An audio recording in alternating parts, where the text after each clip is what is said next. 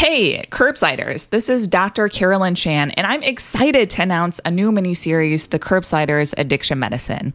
We have 11 great episodes for you where we cover core addiction med topics tailored to the general internist, and we will be releasing these weekly episodes starting in July. I'll be joined by my co-hosts, Dr. Sean Cohen, Dr. Kenny Morford, and Dr. Natalie Stahl. We believe it's important as ever for internists to play a key role in providing evidence-based addiction treatment. So, be sure to tune in this summer wherever you listen to podcasts. You can learn more by checking out our website at thecurbsiders.com or email us at curbsidersaddictionmed@gmail.com.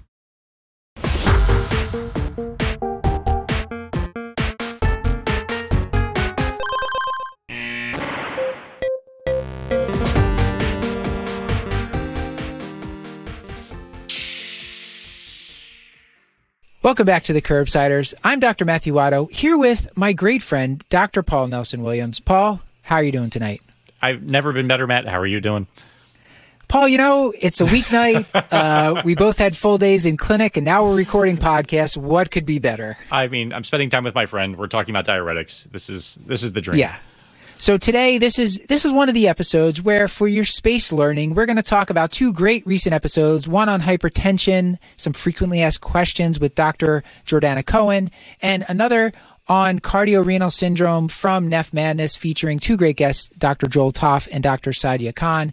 And you know, on this episode, Paul, we're just going to go through our favorite pearls. I'll remind the audience that on these shorter episodes, we typically don't make them available for CME, but the individual episodes we're talking about were both available for CME, so you can go back and claim credit for those. And Paul, I think I'm forgetting to do this. Can you tell the audience, in case they haven't listened before, what is it that we do on the Curbside? I was going to throw it in. I was like, medicine podcast, blah, blah, experts.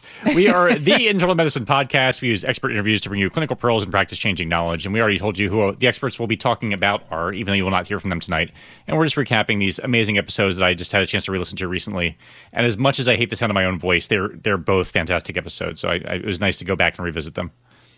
So first up, number 321, Hypertension FAQ with Dr. Jordana Cohen.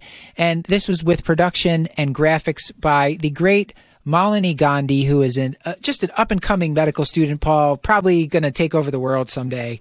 Wunderkind, I might say, yeah. Yes, Wonderkind. There you go. So, Paul, to start off, the diagnosis of hypertension seems easy, right? Just slap a blood pressure cuff on there, and then if it's high, person has hypertension. What's your approach to this in the office, and what are some pitfalls for the audience?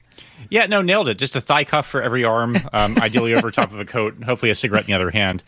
No, it's, you know, we spend a lot of time talking about blood pressure measurement because that's the right thing to do. So, Matt, I think you raised this point a bunch of times, is that, you know, we lean so heavily on the SPRINT trial as sort of guiding how we're treating patients these days, but that was the study measurements and the way they did those things are different a lot than what we do in the clinic. And they used these automated measurements that were done 3 times, then kind of averaged out, and then the patients weren't spoken to, and it was very regimented, as opposed to a lot of clinic blood pressures, which I think, and I love this term that Dr. Cohen referred to as a casual blood pressure, where, say, the patient comes in, perhaps the medical assistant is asking them questions as they take the blood pressure without measuring the arm. Perhaps the legs are crossed, perhaps the patient's just eaten, perhaps they're talking, perhaps their back is not supported. There's lots of ways where things can go south, and you can get sort of maybe suboptimal numbers, I might call them. Yeah, and that's why the USPSTF, Dr. Cohen, all experts recommend now confirming with a home blood pressure reading to try to make sure that you're not just capturing this casual blood pressure that looks high and it's not really high at home. So I love that, and now I always make sure to try to confirm. And we'll talk about this a little bit later, but they're either a home blood pressure monitor where the patient checks themselves. You got to instruct them how to do it. So, you know, back supported, feet on the floor, arm supported, appropriate size cuff on the upper arm. And ideally you take, Dr. Cohen said she likes to take at least a couple readings over 3 days, usually the average of like 2 readings in the morning and 2 readings in the evening over 3 days. So at least 6 values to determine what you're going to do. And I've actually taken to trying to get extra readings before I make changes in blood pressure readings, because a lot of times someone's nervous, they're running late to the appointment, or they're just nervous about seeing a physician, and the blood pressure is running high. So I really have kind of tried to get extra data and try to get the best readings possible to make my decisions about blood pressure medications. Yeah, I don't know if you've had a similar experience, but even for me, sometimes what I will do is I'll leave the patient sit when I kind of get their paperwork together and kind of gather things, and sort of as I'm sort of getting their to-go packet together, I'll come back in and then remeasure the blood pressure after they've been sitting quietly in the room by themselves. And the difference between that and the triage measurement is often striking, and it's almost always uniformly lower. So I think that just sort of speaks to the importance of different environments and checking in different contexts to make sure you have the right number. Which is probably why, like, the hypertensive urgency, whatever that trial was from the ER where they just like let someone rest in a quiet room for 30 minutes and recheck the blood pressure. That did the job most of the time. But patients can go to validatebp.org, which is a website that is Dr. Cohen is involved with, and our past guest also had mentioned. And that's a place you can just look to see which blood pressure cuffs are recommended. And then the 24-hour ambulatory blood pressure monitor, I know some primary care offices are set up to send patients home with those. Personally, I've usually had to send people to either cardiology or nephrology to get that done. I'm not sure for you, Paul, if you have any tricks to getting a 24-hour monitor. No, I mean, this remains a unicorn to me. It's something that I would like to exist, but I still haven't actually seen it myself. I used to get them all the time in a previous job, and it's great. It gives you this sort of like, how often are they in the red? How often are they in the green? And you can see it graphed out over time. So that way you can see if they have, like, if they're a non-dipper, are they higher when they're sleeping or during the day, all that sort of thing. It's great. Well, it sounds like, and this might be the time to talk about now. I think the other benefit of having home blood pressure readings, whether it's 24-hour blood pressure monitor or just out-of-office blood pressure measurement done with a home cuff that is, that has been validated, is there are other classes of hypertension that you potentially diagnose that you have to have these home measurements. You have to have out-of-office readings to even make the measurement. So obviously, talking about white coat hypertension, but then also mast hypertension. So maybe I'm going to flip the script. I'll actually ask you to tell us a little bit about both those things. Well, how about I'll take white coat hypertension, which Dr. Cohen said classically for her, it's an older woman who's coming into the office and she thinks maybe it's like arterial stiffness, and when they're a little nervous, their blood pressure spikes. But at home, she has them do home readings, and typically their blood pressure will be okay. And you can have white coat hypertension and sustained hypertension where you're on medicine for blood pressure. Blood pressure is good at home, but in the office it's really high. So, or just someone who has normal blood pressure at home, not on any medicine, but in the office it's high. And we do need to take that seriously. It does confer some increased risk, but not as much as someone who has sustained like high blood pressure all the time. But Paul, what's the opposite of white coat hypertension, and who gets that? Yeah, so the other class, we're taking normotension out of the equation, or treated hypertension. So the other class is masked hypertension, which I kind of forget exists sometimes. And I feel like trainees often do too. But this is, and I think Dr. Cohen said this is present like 25% of the population, like some alarmingly high number that made me think I should be doing a better job thinking about it. But this is the case where you have someone who is normotensive in the office, but then actually hypertensive at home, which is sort of the opposite of what we, I think, have been trained to recognize. And this has... It's like not fair that exists. Yes, right. Like, there's a couple of reasons why it may exist, but it is not benign. Like that, this does warrant more sort of aggressive risk factor modification. And the person who typically gets this is someone who probably needs that risk factor modification. Typically, a man who smokes tobacco is sort of the classic one, but then also alcohol use can also be a risk factor for it, as well as some of the other metabolic syndrome-y stuff, sort of impaired glucose tolerance, central obesity, that kind of thing. All those things tend to lend themselves more towards masked hypertension, which you have to take seriously and you have to treat. And you would never know it exists unless you had this home blood pressure reading. Yeah, so we were talking about this earlier. I think for patients who just look like they should have high blood pressure, they have metabolic syndrome otherwise, but their blood pressure is weirdly normal in the office, that's someone I might ask to grab a couple out of the office blood pressures just to see. I have started to do that because I'm just like, how are you not hypertensive? Like, it just, you seem like you have all the risk factors. And so I would just recommend the audience, knowing it exists is half the battle, I guess, Paul. So for Paul, let's say we've made the diagnosis of high blood pressure. Now I want to start my patient on a medication. How do you think about this classic ACE versus ARBs? I always thought they were just the same, but now maybe we know something different. Tell the audience. Yeah, I mean, this is one of my favorite points. I, for a long time, have favored ARBs over ACEs, or ACE inhibitors, I should say, just because I had the sense that they probably had a better side effect profile, but it turns out there was a relatively recent meta-analysis that looked at this very thing. And all the things that we like ACE inhibitors for, in terms of being nephroprotective and in terms of being, say, good with systolic heart failure, ARBs do just as well. But in this meta-analysis, the ARBs were much less likely to have adverse effects than the ACEs. So things like the ACE inhibitor-associated cough or angioedema or even weirdly GI bleed, which is not one that I thought about. No. It happens way more with ACE inhibitors than the ARBs. So I almost never start, if I'm initiating a blood pressure medication, I'm thinking about angiotensin receptor blockade. It's always the ARBs now, and I almost never start an ACE. So yeah. And then in terms of which one to pick, I mean, I thought Dr. Cohen made some interesting points just in terms of sort of half-lives and stuff. Do you remember some of her favorites? I do, because this was so jarring to me. Because I was always just like, ACEs and ARBs, just pick whichever one's covered. There's no differentiation between them. But she gave us some great pearls. Her preferred agent is olmesartan, which I will say to the audience, I know we've talked about olmesartan on the show before, only in the context of olmesartan-induced enteropathy, which looks like celiac disease and is caused by olmesartan.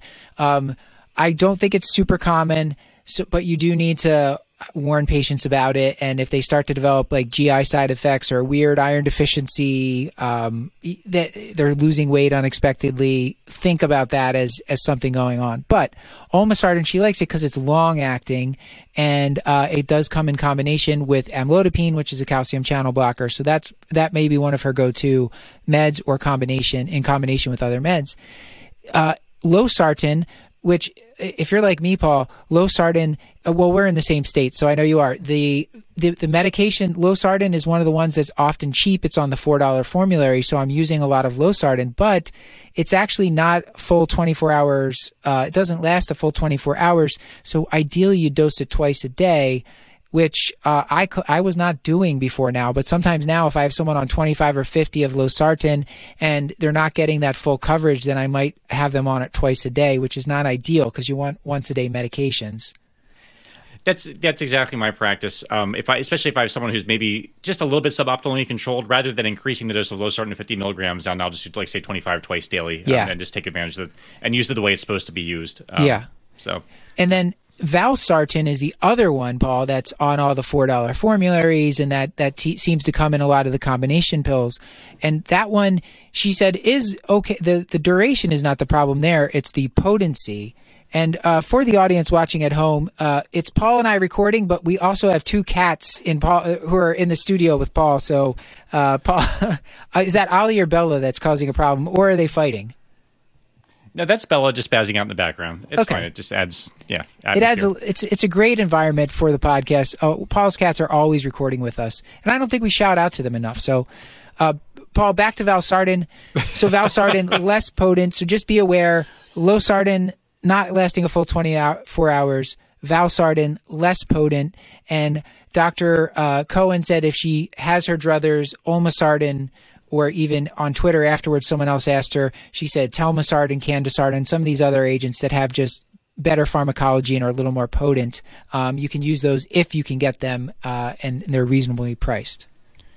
And I think the other reason, if I remember correctly, and correct me if I'm wrong, that she likes olmesartan is because it's available in combination with calcium channel blocker, which is a combination she likes, which might be a good chance for us to talk about. I know you have a very specific approach in terms of combination meds. I think you're a new convert now. Yeah, I think where this came from, Paul, is I know the geriatricians have known this for a while, that using two meds in low dose can give you nice control and less side effects. So my approach has been typically I'll start two meds at a quarter dose, so say like 2.5 of amlodipine and 10 of benazepril, or you take your ACE or ARB, whatever you're going to start them on, and start them both at a quarter of the maximum dose. If it's a person who's older, more frail, and you're just worried about how strong the medication is going to be for them. Or I might start 2 medications in combination at a half the maximum dose, because you really get most of the bang for your buck at that half dose of the medication. Going up to the maximum dose of any blood pressure medication often has diminishing returns, and they're more likely to get side effects. Especially with amlodipine, the edema is dependent based on the dose. So that's kind of how I've started.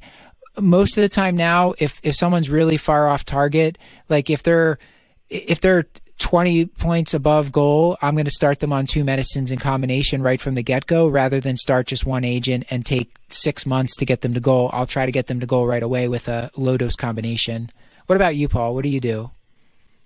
Yeah, no, I mean, you've talked me into it. I probably have a very similar approach.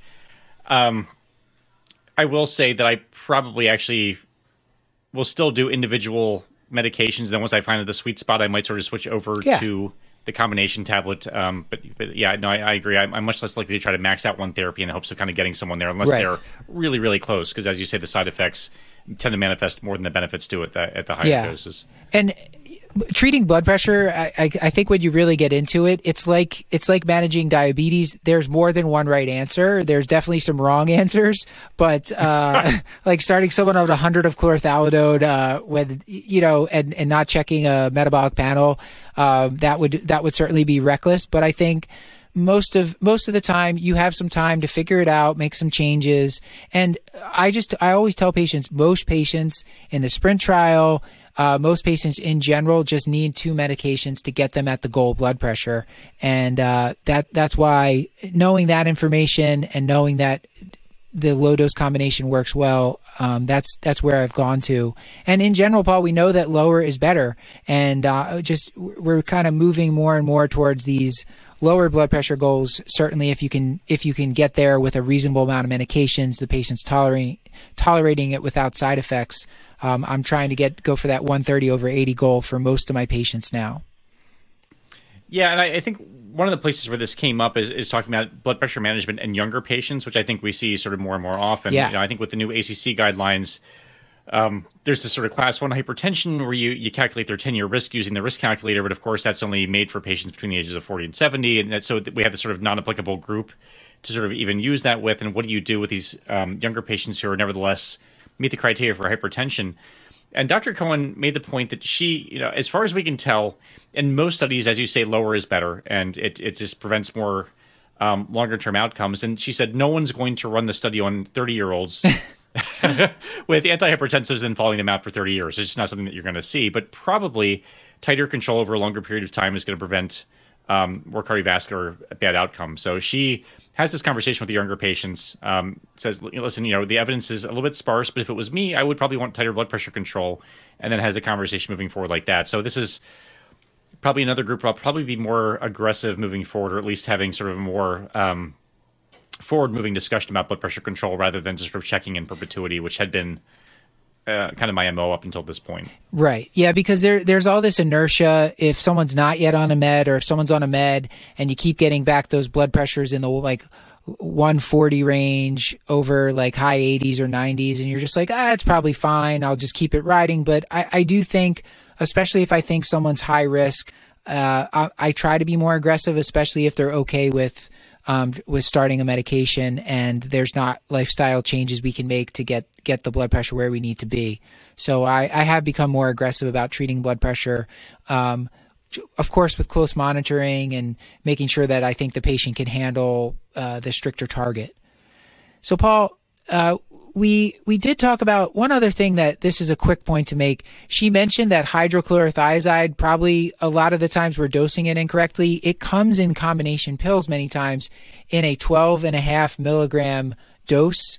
And she said that's practically a homeopathic dose for a lot of patients. Probably 25 milligrams is a starting dose of hydrochlorothiazide for the majority of patients. And what about chlorothalidone, Paul? I know this is a medicine you love, and this is not quite as straightforward.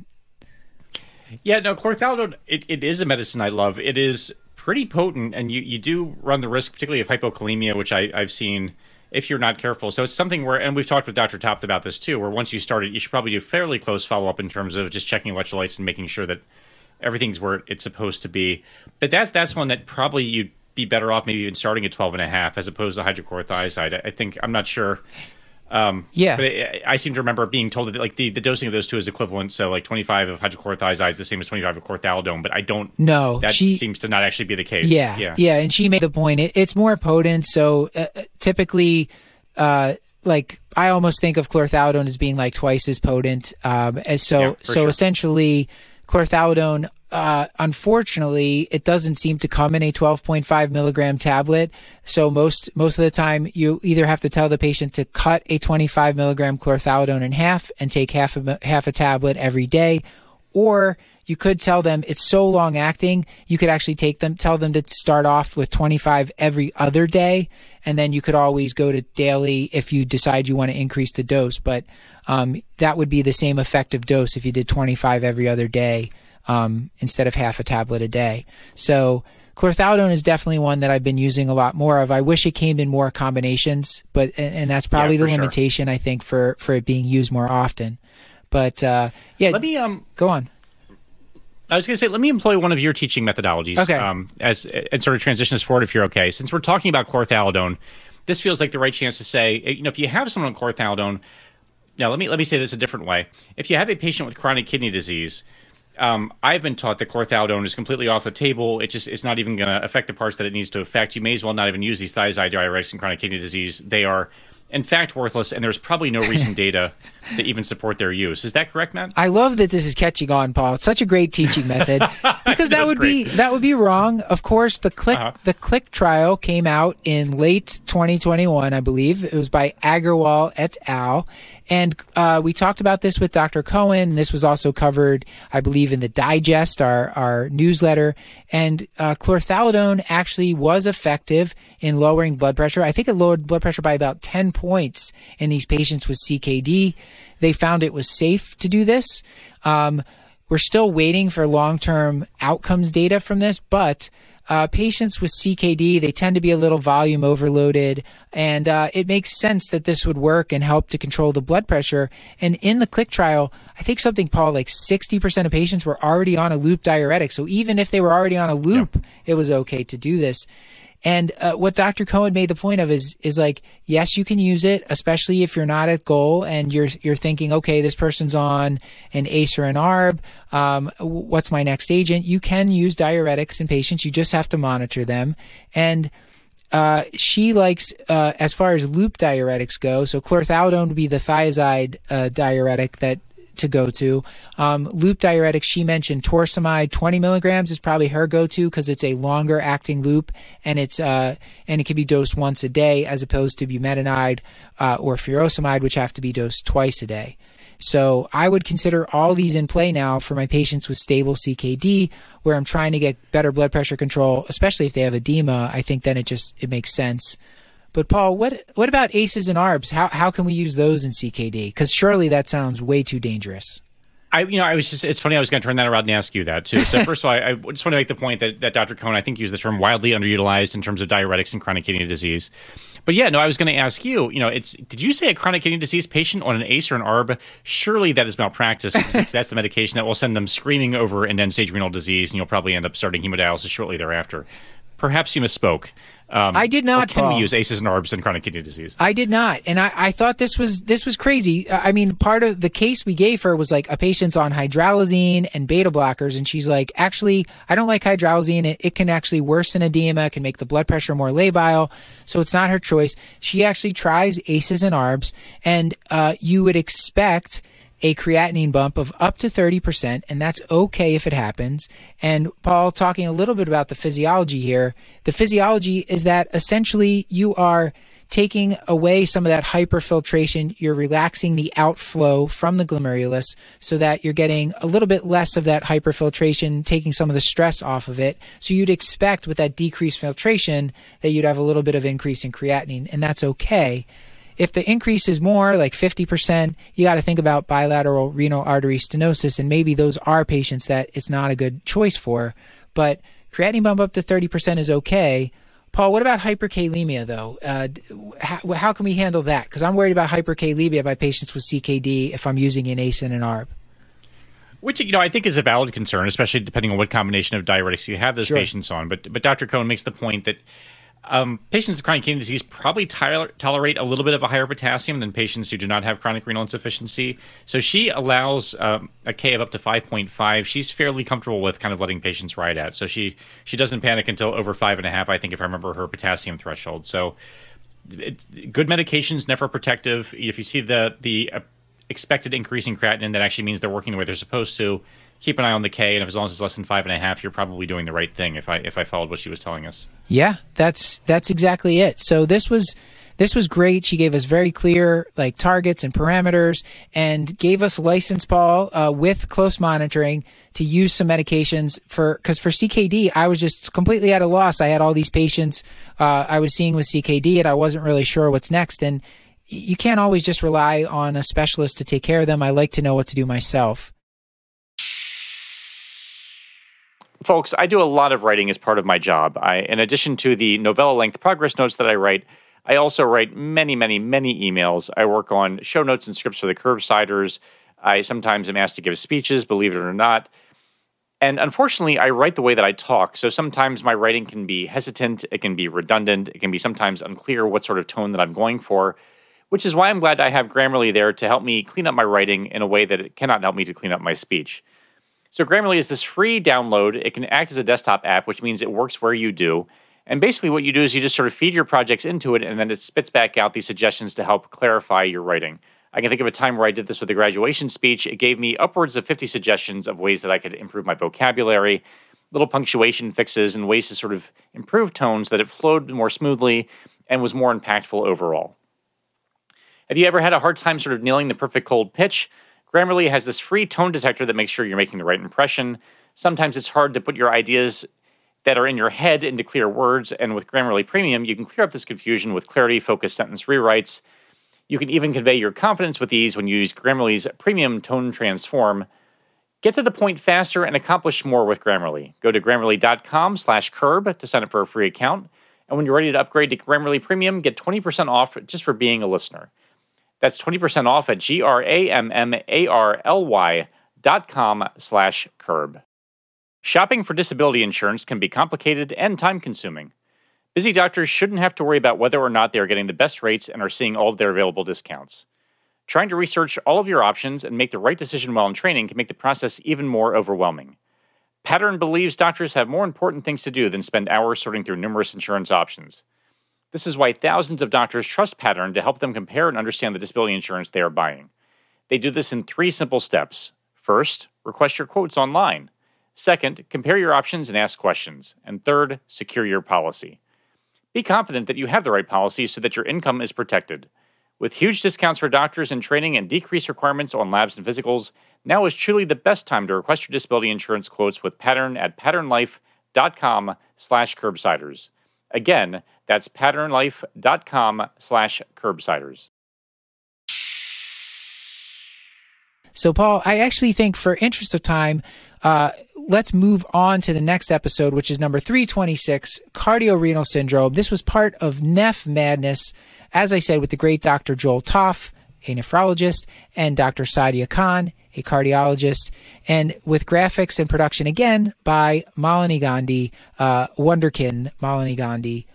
So, Paul, to start us off here, the pathophysiology of cardiorenal syndrome, I always thought it was this poor forward flow, but actually it turns out that venous congestion, this venous back pressure on the kidney is actually, that seems to be more important because the cardiac index is often normal in these patients or not poor enough to explain the rise in creatinine and in cardiorenal syndrome. So venous congestion, which is going to speak to the treatment, which is diuretic therapy. This was surprising to me. Paul, you probably already knew all this. No, I had not, and it was exciting to hear it framed just that way because also Dr. Toff makes the point.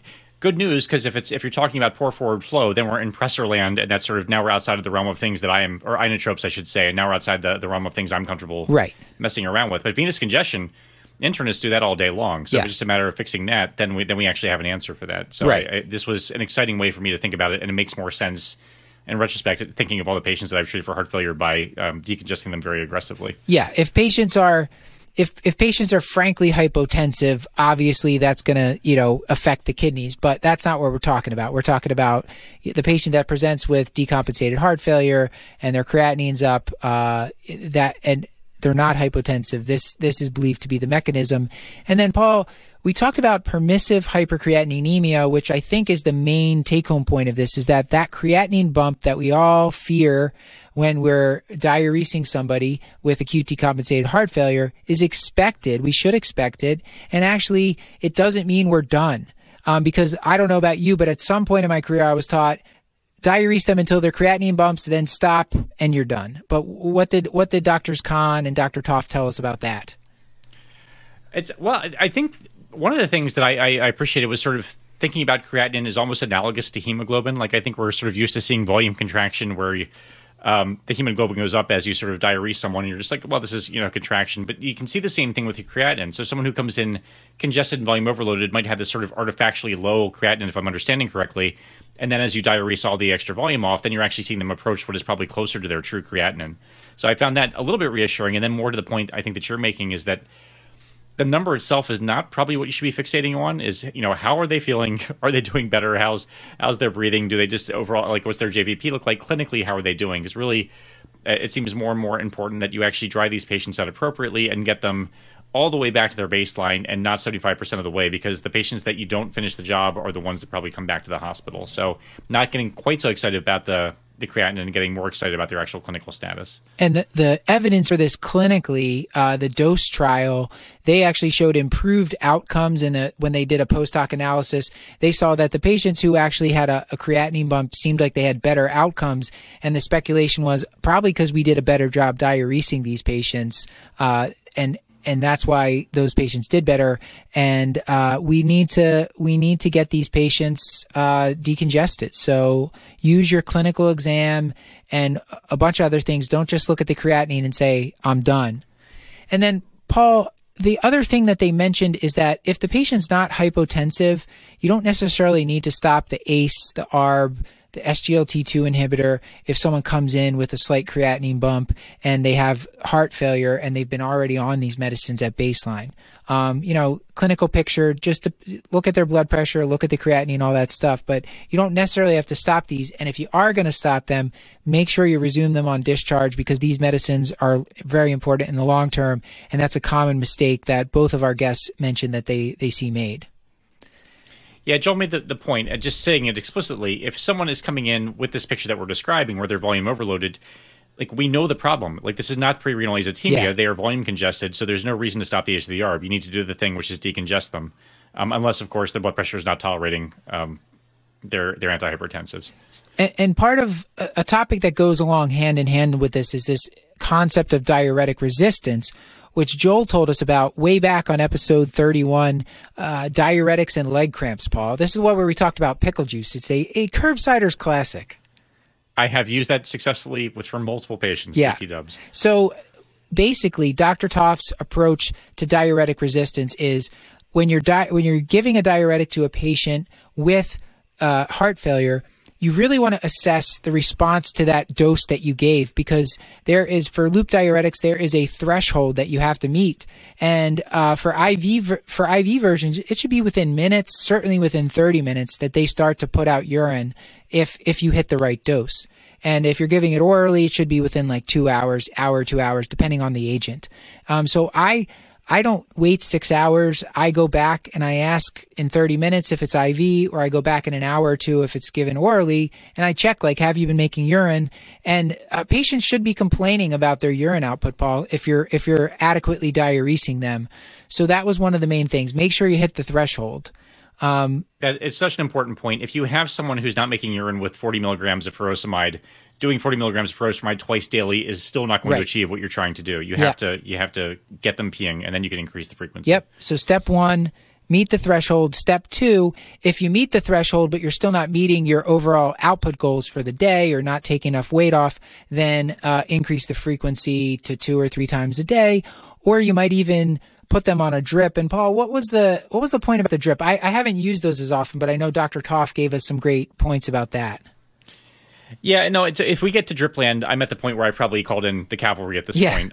But some are bolder than others. But the point that Dr. Topp made about the drip is there's nothing magical in the mode of delivery other than the fact that you can get the patients to a much higher dose of diuretic, I think was his point. So I think it's not so much the fact that it's just continuous, but the fact that you're achieving these higher doses that are hard to achieve with the intermittent dosing, if I'm understanding his point correctly. Yeah. And then if you've met their threshold, you've increased the frequency, you're still not hitting your goals, then we're in sequential nephron blockade territory, Paul, where you're adding on things like a thiazide diuretic to block a different part of the nephron.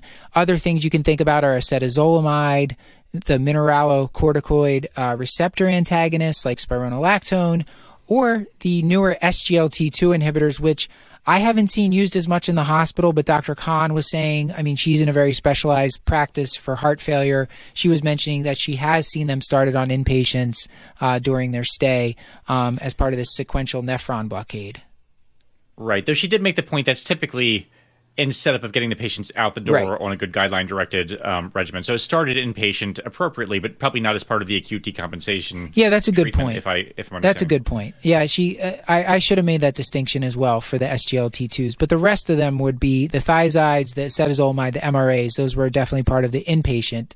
And then, Paul, what's the big gun one? I have not seen this done in the wild. I only just learned about this when reviewing for Neph Madness, this hyperdiuresis, Paul.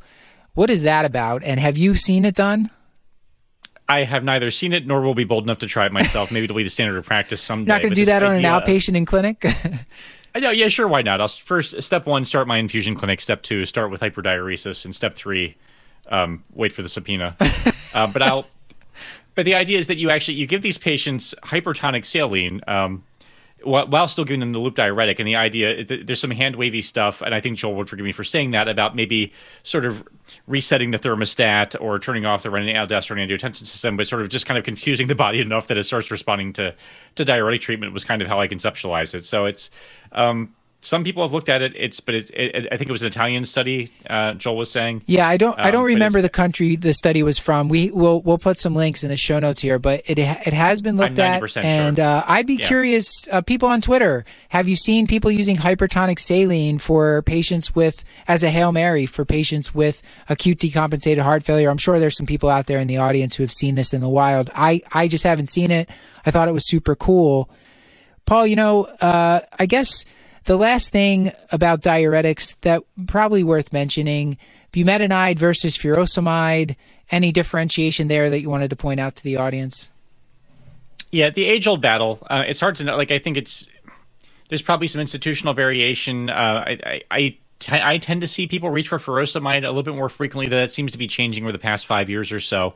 But for no good reason that I can tell, furosemide in terms of oral bioavailability is wild. It's anywhere between 10 and 90 something percent. So it's not very consistent, as opposed to bumetanide, which has fairly high bioavailability that is consistent. So if you're worried about someone who, particularly if someone has HFpEF or is someone who's kind of holding onto their fluid in their abdomen, which I think we see a fair amount of time, and have underlying gut edema, that might be a better choice because of the better bioavailability. And then the other point is that bumetanide does not seem to be the levels are not quite as dependent on GFR, so you can make sort of minor dose adjustments as opposed to these big swings that you have to take with furosemide. So it's just a little bit less nerve-wracking to deal with in my estimation. I think those are probably the two big points. When you're in IV land, this stuff doesn't matter as much because the bioavailability is sort of a non-issue, but from an oral outpatient regimen, those are probably the big distinctions. Yeah, if you have the right patient and they're in heart failure and they're on furosemide and you're trying to keep them out of the hospital, maybe switching to bumetanide might be something you can try.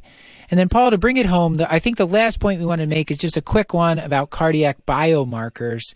Because, Paul, I'm going to use my famed teaching method where I say the wrong thing and then you correct me. Great. So, Paul, I don't pay any attention to the troponins or the BNP in patients with CKD because that's just meaningless. You can't really interpret it.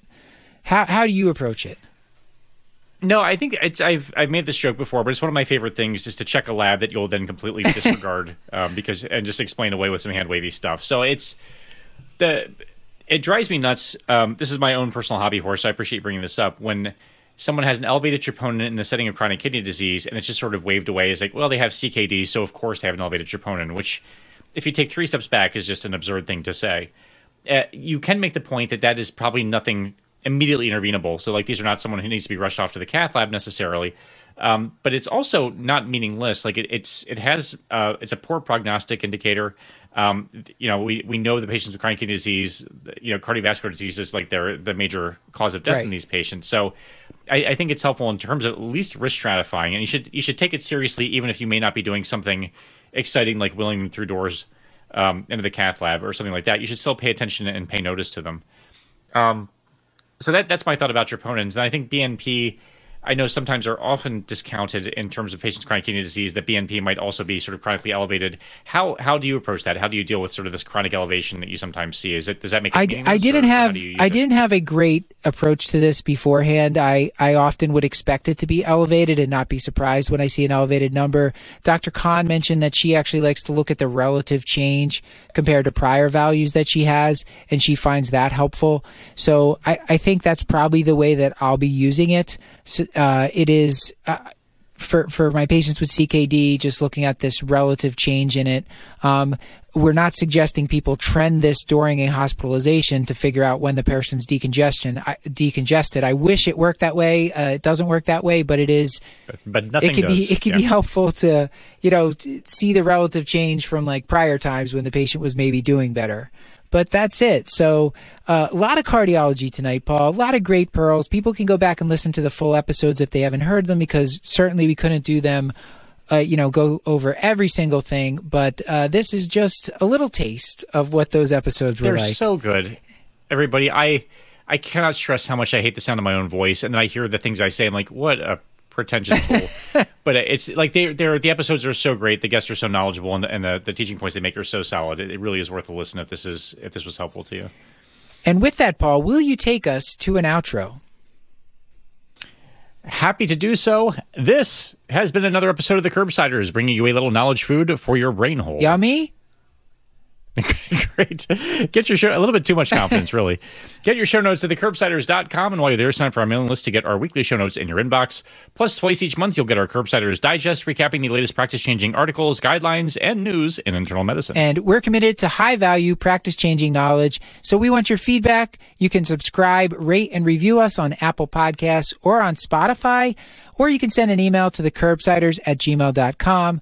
A reminder that most episodes are available for CME. The 2 individual episodes we talked about, number 321 and number 326, have individual CME available for them. And I'd like to give a special thanks to our producer for this episode, Dr. Malini Gandhi, who did both of the episodes we talked about, and to the production team at Podpaste, who produced and edited this episode. Elizabeth Proto runs our social media, and of course, the great Stuart Brigham composed our theme music. Paul, with all that, until next time, I've been Dr. Matthew Frank Watto. Oh, spectacular as always, Dr. Watto. And as always, I remain Dr. Paul Nelson Williams. Thank you and goodbye.